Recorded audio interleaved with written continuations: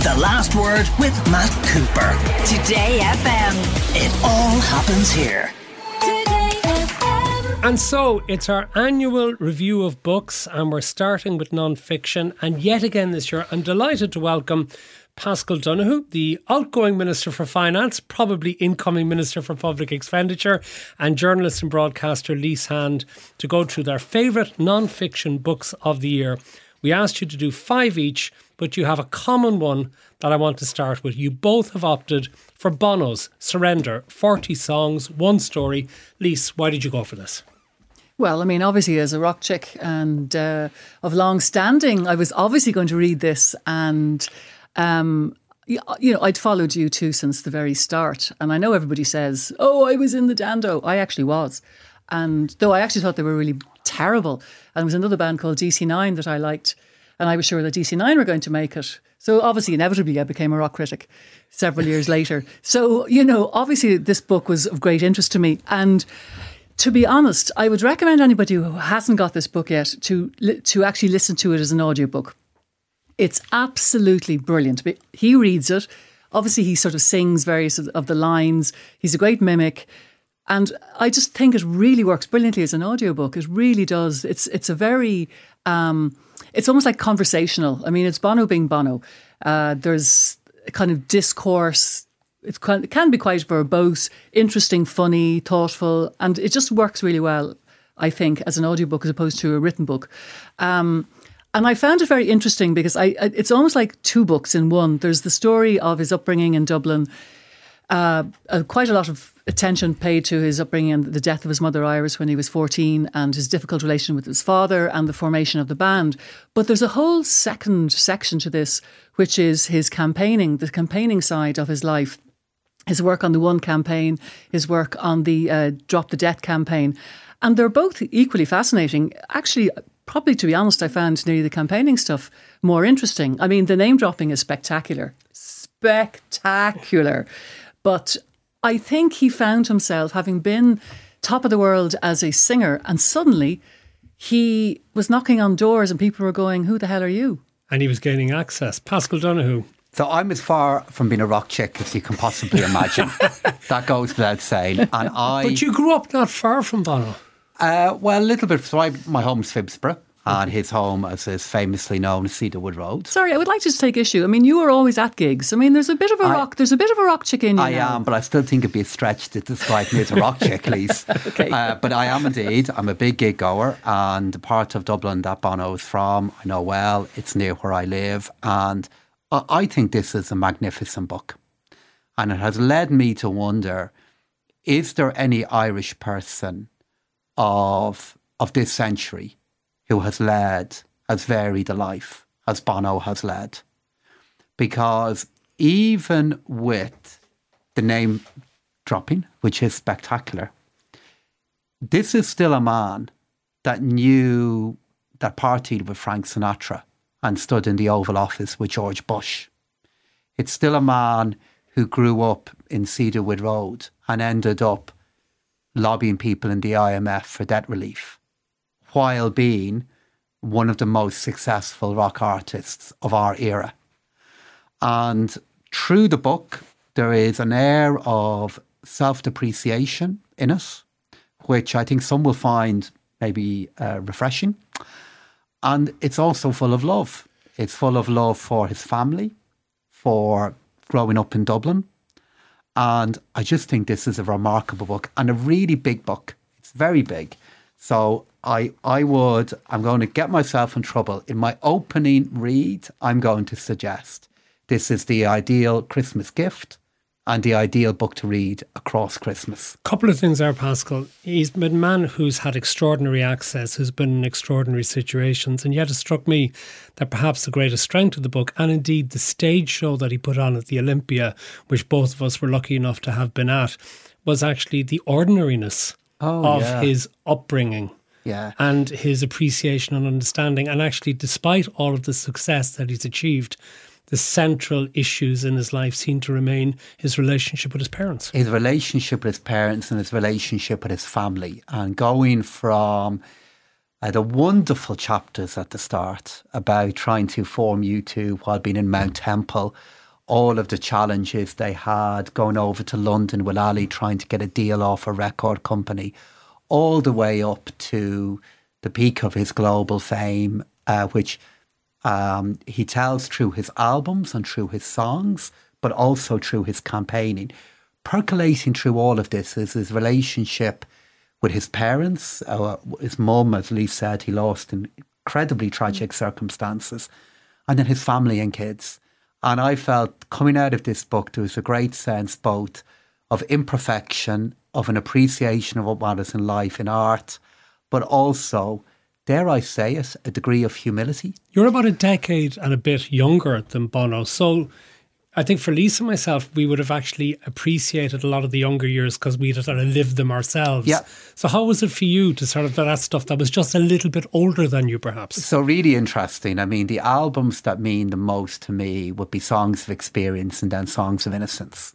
And out of all of the gigs that I've been out of U2, the ones that meant the most to me at an emotional level were actually the gigs he performed in the Tree Arena around those albums. Because as a North Sider, it afforded me a degree of connection with his music that I hadn't had up to that point. But all of the earlier albums, of course, I've got to know, but I've just got to know a little later in life. I suspect we're amongst the generation that might prefer the earlier stuff, Lise. Yeah, I think a lot of it had to do with the fact that when the Joshua Tree came out, I was lucky enough to be in America for when they were playing the Joshua Tree. And for the first time as an Irish person, people were coming up to me and they were like, oh, you know U2 and you know Bono. And it was, for the first time, people weren't saying, oh, that's a place where the bombs go off and wherever. And like that completely meant a huge amount to me as an Irish person. Yeah. And the other thing just about the band, we talk about the love, for his family. But I think it's actually for somebody who is, gives a lot, he's actually quite restrained when talking about the band. And it's that sort of massive privacy that's always existed around the band stays in this book. Even though his love for his fellow band members come out, there's not a huge amount about them in the book. Well, and even beyond that, there's no score settling in this book. Although I suspect that maybe he didn't want to reopen old wounds and have people shooting back at him to an extent. But the amazing thing about the book is you're reading through it and you come across a passage and a chapter that reconnects with your experience of enjoying U2. So one of my great U2 music moments is a video that's available on YouTube and off there in the internet of they go into a church in Harlem and they perform a gospel-backed version of I Still Haven't Found What I'm Looking For. And I'm reading through the latter part of this book and suddenly I come across a page or two where they talk about how they ended up in this church in Harlem and how they felt when they were doing it. And it is a book that is full of this kind of punch. Okay. It's great. We better move on to your other choices. We could spend all day talking about this. Paschal, you have picked The Fall of Boris Johnson by Sebastian Payne. Is this an exercise in schadenfreude on your part, or is this to make sure that you don't repeat his mistakes for your own political fall? So actually, whenever I read about these kind of moments in politics, I'm always reminded that there but for the grace of God go anyone. And indeed, there but for the grace of any country. These things can happen to countries as well. But the reason why, I am going to disappoint you a little bit, man, in telling you that I don't go home at night and read books about politics to relax from politics. I wouldn't expect you to. That's a good thing. But this is a great read. And one of the reasons it's a great read is Sebastian Payne, who's a young journalist with the FT. He's just a great writer. And the early chapters of the book are all about not just Boris Johnson, but his team trying to grapple with the revelations of the parties. What happened? Who knew what? What did they say? And just when they think they've got to the bottom of what happened, something else happens. And it opens up with a brilliant chapter of something I can confidently assure you has never happened in Irish politics, which is Boris Johnson attending a dinner in a club in London called the Garrick. And the dinner, get this, is in the honour of opinion writers of the Daily Telegraph, columnists of the Daily Telegraph. And Mass and Lise, you both know those moments don't happen here in Ireland. No, I'd have somebody taste my food. And the book begins from there. And it's just a great read. Okay, The Fall of Boris Johnson by Sebastian Payne. That's one I'm going to put on my list. Lise, your first choice beyond Bono is by a woman who was a guest here on The Last Word, who did the Culture Club for us a couple of months ago, Kit de Waal. Her book, Without Warning and Only Sometimes. What's it about? Why did you enjoy it so much? Well, you know, isn't she the loveliest woman? This book is about growing up in Birmingham in the 1960s. Her mother was Irish, her father was from the Caribbean, from St. Kitts. And she grew up in poverty. I mean, this is a memoir about growing up in poverty. And two parents who were, you know, in their own ways quite troubled. But it's the most extraordinary book because it's, listening to me say that, it sounds like misery lit. And it's so far from that. It's just a warm story about family life, about, you know, taking a long look at, you know, at growing up in a difficult household. But there's no bitterness, there's no recrimination. It's just full of really warm stories. And she constantly finds the good in her parents. And it's also, it's quite funny. But yet, you know, it was a tough upbringing. I mean, her mother turned into a Jehovah's Witness and used to drag the 5 children to the meetings. And, you know, they'd have to sit there for hours and hours. And they weren't allowed to celebrate Christmas. They couldn't even mention Christmas in the house. She never celebrated Christmas. Birthdays were verboten. And yet, there's sort of there's a great warmth. She was able to sort of look at her parents and kind of see them for what they were.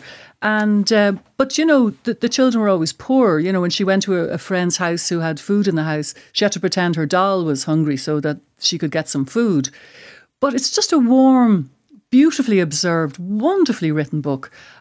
She takes the ordinary lives and just turns them into something really rich and beautiful. So it sounds like misery lit, but it really isn't. That's Kit de Waal, Without Warning and Only Sometimes.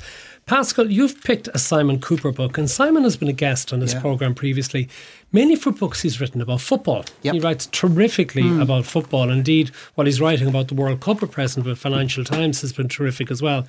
But he does write about other things as well. And you have a book, which again, I haven't had the chance to read, and I must get, called Chums. Tell us about this. So this book is about the influence that Oxford had on the education and culture of a certain kind of young Tory, how it created an allure for them of trying to find a great heroic cause, to follow on from what they perceived to be the heroicism of Thatcher, which became the cause of Britain leaving the European Union. And then the author contends that the culture of Oxford University equipped them with what some would call a fluency, but certainly a confidence that gave them the ability to make the case for Brexit. And Kuper is clear in arguing that this was a very negative legacy for the culture, the society, the economics of the United Kingdom and what is yet to come. But the book, when I started reading it, I found it really entertaining. The longer I read the book, the angrier I became. Angry? You became angry? Yeah, about I did what? become angry because as I see the consequences of Brexit play out in so many different ways, it just became apparent to me that a contribution to this was a certain worldview that was created and enabled by education at a certain place in a certain time. But hold on, what created this sense of delusion? Was it a sense of sort of extreme nationalism? Was it privilege because of wealth? What was it? So this is why this book is so good, because these feel really intangible and lofty topics that were put into each other, but it's brilliantly written by a very gifted writer. And basically the case that he makes is that for a certain kind of conservative politician, mainly a conservative politician, the first great cause they saw of conservatism during the last century was victory during World War II. One of the other great causes that followed on from that then was the cause of Thatcherism. And they saw, the end of the Iron Curtain, the change in the economy of the UK. And then a new generation of politician came along in the Conservative Party who was looking for the next great heroic cause. So it wasn't one necessarily created by nationalism. It was the search for a new big project. And a small group of politicians within the Conservative Party formed a view, politicians like Daniel Hannan, like William Rees-Mogg, that project indeed would be what became Brexit. Elitism writ large, but also a degree, dare I say it, of madness. Well, we have to bear in mind when making a claim like this that it was a proposition that a majority of the people in the United Kingdom did vote for and felt strongly about voting for. So I think when you use an adjective like that about a political argument, you diminish your ability to make the counter-argument, because somebody like me should be able to come up with a better argument than just saying your view is mad.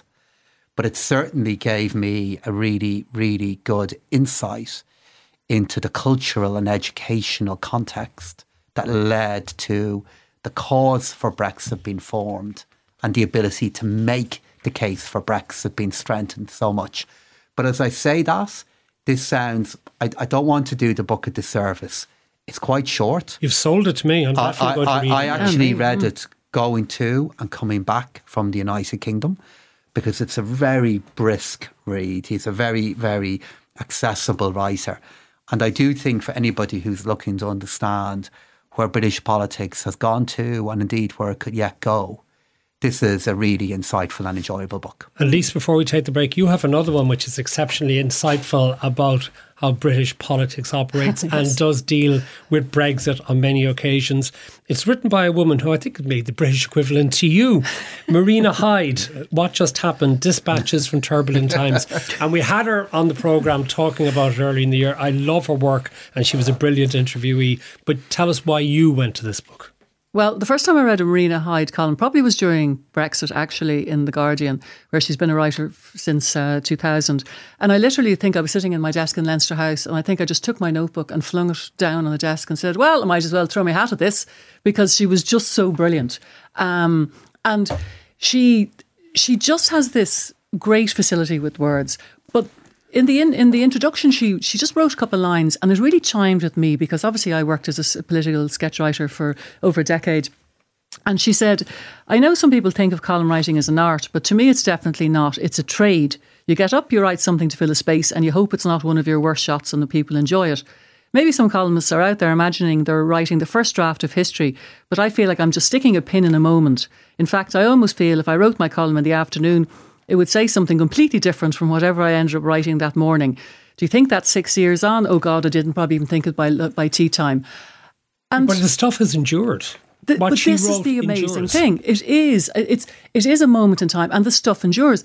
And she's so good at language that she can write incredibly rude things, and often, uses language that I can't believe she gets away with. I certainly wouldn't have got away with it. Many of us sometimes feel the same reading you, Lise. I always try to be equally horrible to everybody, at least.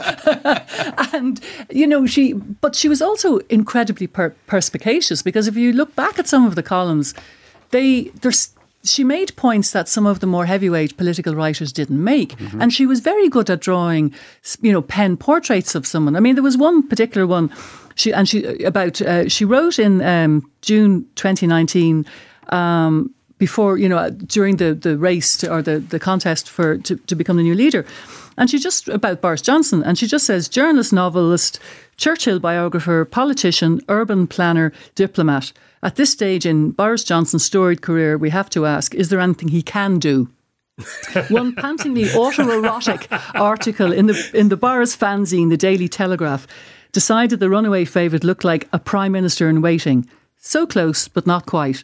Johnson looks like Chucky if he borrowed a suit for a court appearance, or a U-Tree version of Wurzel Gummidge, or what would happen if you started making Margaret Rutherford out of papier-mâché but got bored halfway through. Wait, so what you put your finger on there as well is her ability to make popular cultural references to make it all very accessible. It's absolutely, and this I think is the key and core of political sketch writing and colour writing, is to, when people who pick up a paper or look online who don't normally read politics, and you bring them in through humour, and they maybe stay in and, for a bit of illumination. And that's maybe why I just really felt kind of an affinity with her. Though, and I'm not looking for praise here, she is just, you know, I'm Vauxhall Conference and she's like Premier League, and I'm not looking for yourself No, down. I think we have to intervene at this point, We Matt. have to now. intervene with a break, and then we'll come back with more with Lise Hand and Paschal Donohoe of the non-fiction books of the year after this. Welcome back. We're continuing with our non-fiction books of the year, and we've got our A-team back together again this year of Lise Hand, the journalist and broadcaster, and the outgoing Minister for Finance, Paschal Donohoe.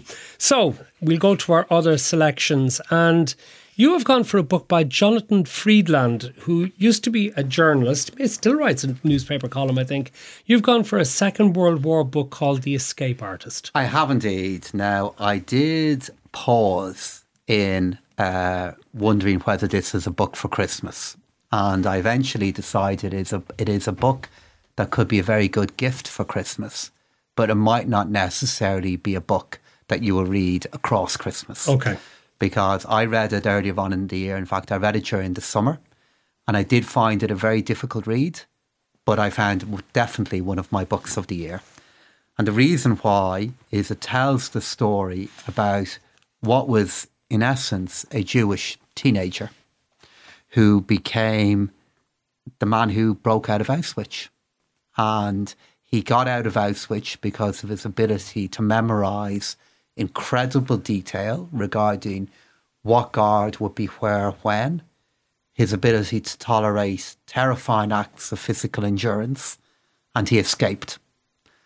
And if that part of the story wasn't difficult enough, and I certainly found some chapters in the book incredibly difficult to read because of its description of life in a concentration camp. What comes later in the book is difficult for other reasons, because it recounts his efforts to convince the politicians that the concentration camps existed.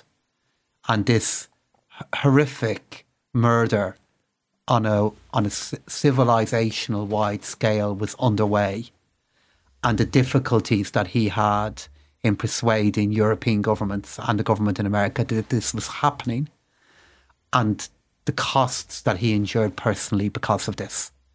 So it is one of these books that I think across the year it's certainly worth reading, because it will stay with you. It'll make you think about Europe. It'll make you think about man, and it is normally man, in his inhumanity to his fellow human. And it makes you think about bravery and the power of somebody who tries to tell a story. And as I said, it's not a book I'd read at Christmas, but I look back at this year and all the books I've read, and this would be one of the outstanding books that I'd recommend. That's The Escape Artist by Jonathan Freedland. Your next one, Lise, is Last Call at the Hotel Imperial, the reporters who took on a world at war, and this is by Deborah Cohen. Tell us about it. Yeah, I just sort of stumbled across this one, and it's just fascinating. It basically takes 4 US foreign correspondents and talks about their lives. When they were in basically covering the European beat during the 2 wars and leading up to and during the Second World War. There was John Gunther, Jimmy Sheehan, the fabulously named Hubert Knickerbocker, who was known as Nick, and the wonderful Dorothy Masterson, who, much to my shame, I knew nothing about. And she ended up being the first female syndicated political columnist. Her column was carried in 170 different papers, and her broadcasts reached millions of viewers to the point, or millions of listeners, to the point that on the eve of the Second World War, she was actually called the second most influential woman in the United States beside Eleanor Roosevelt. And she was also actually the inspiration for the Spencer Tracy and Katharine Hepburn film Woman of the Year. And they were just remarkable because they were in Europe during that incredible time where the whole plates of European politics were shifting, and, you know, a lot of the royal families were crumbling. And they interviewed everybody. They interviewed Stalin, they interviewed Hitler, they interviewed Trotsky. I mean, it was, or Stalin's mother, actually it was. And they had a bird's eye view of just watching the fascists rise and fall to power. Some of them, Dorothy Masterson actually, originally she said she thought that the little man Hitler would fizzle out. But then she obviously rapidly changed her mind. That was in 1932, and she became the first foreign correspondent banished from Nazi Germany. And they read this, talking about the first draft of history, they really were. And it's uproarious on many levels. I mean, they talk, it's, the hotel in the title was the Hotel Vienna. And they used to sit there and, they describe watching the comings and goings of, former Ottoman potentates and Montenegrin bandits, schemers, gunrunners, and the outs conniving against the status quo. Actually, it sounds a bit like Leinster House, Paschal. You probably feel totally at home there. There was an air of conspiracy about the place, definitely. But it's, they were more than just correspondents, they were players. They, like Dorothy Masterson at some stage, there was an American kind of German, I suppose, sort of almost like a Nazi of sort of backed event in New York, and she ended up kind of going there in full evening dress and standing up and kind of going bunk all bunk. Now, some of it does drag a little bit. There's a lot about psychoanalysis and all that. There's been obviously Sigmund Freud and all that, but you can kind of skip over those bits. But it's honestly, it's a really, really interesting read. I want to jump on because we haven't much time left, and we have a couple of books I definitely want to get to finish out. Particularly your one, given your love of music, Paschal, that Lise has mentioned earlier. You've gone for this book that Nick Cave has done with Sean O'Hagan, Fate, Hope and Carnage. Tell us about it. So Nick Cave is one of those musicians that I listen to late in the night and early in the morning, because I find him a musician of just the most amazing grace and beauty, and so enjoyable and rewarding and fun to listen to, but with such beauty. And he is an artist that has also experienced incredible personal loss, incredible loss. And I've experienced that only tangentially through his music, through listening to that, until this book came out. And this book is about the loss that he's endured in his life, and about how this has influenced his art, and how it has influenced his spiritual outlook. And it is a remarkable book. There's a particular chapter in it called... The second chapter, it's called The Utility of Belief. And this is a rock and roll artist who, my God, has lived the rock and roll life, to put it mildly. And he writes about the importance of belief and how that belief has been forged for him and influenced by him in the crucible of grief. And it's incredibly moving. But what I really, really enjoyed this book as well is, despite this loss, and despite his views on the challenges life can bring, there's an optimism in it that I found wonderful. Last choice, and we haven't much time, Lise, a book called Negative Space. This is an Irish book. Yes, this is written by Cristin Smith, Leach, who has worked as art critic for 20 years, writing in newspapers. And the centre of this book really is actually a broken marriage. It's a breakdown of a marriage. But again, it just takes a very different view of it. It's contemplating, I suppose, the end of a marriage, but also it's a meditation, contemplation on writing, on art. And it's really beautiful. It's beautifully written. It's what I would call a complex book written simply. And that is, I mean that as a compliment. It's a short book. It's about 9 essays, stroke chapters. And it's a meditation on the importance of writing to somebody who lives in the writing world, and how writing helped heal her and, was part of her journey. And the title Negative Space actually comes from something her mother, who's an artist, taught her. And she said, when I was 6 or 7, she taught me to draw by teaching me about negative space. That is how to draw objects, by drawing the gaps between them, by drawing what they are not. And in a way, that's the theme that runs through it. It's about looking at things and not seeing the obvious, seeing behind them, seeing around them, making connections with how you feel on an emotional level, the unspoken that you find in art and music and writing, and how it relates to your own life. And it's a short book. It's a lovely read, and I think it's also, I think, a very modern book by a very modern Irish woman. So I really, really recommend it. That's Negative Space by Cristin Leach. We're out of time, unfortunately. We're up against it clockwise. Paschal Donohoe, Lise Hand, as ever, thank you for joining us to do your non-fiction books of the year. We'll put the details up on our website Today FM. We'll tweet them out as well. And just to let you know, we'll be getting to fiction tomorrow evening. Idel Coffey and Kevin Power will be going through their selections of the best of the year on tomorrow's programme. The Last Word with Matt Kuper. Weekdays from 4:30. Today